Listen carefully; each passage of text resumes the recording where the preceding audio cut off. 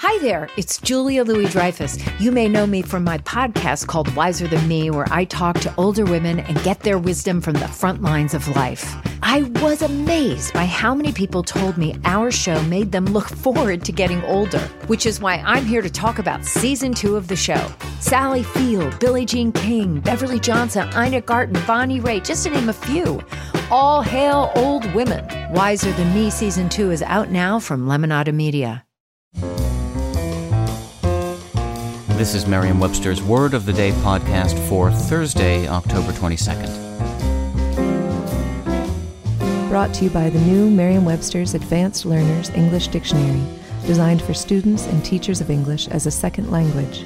Learn more at learnersdictionary.com. The word of the day for October 22nd is rugose, spelled R-U-G-O-S-E.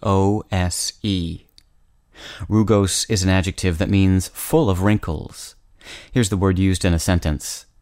Sam has happy memories of being a child in his grandmother's lap, stroking her soft rugose face.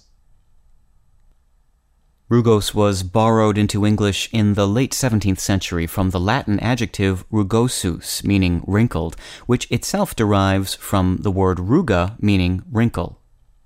One descendant of ruga that you'll probably recognize is corrugate, which initially meant to form or shape into wrinkles or folds. Another, which might be more familiar to the scientists among you, is rugulose, meaning finely wrinkled.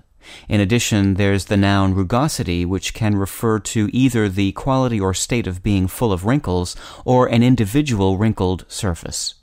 With your word of the day, I'm Peter Sokolowski. Thanks for listening.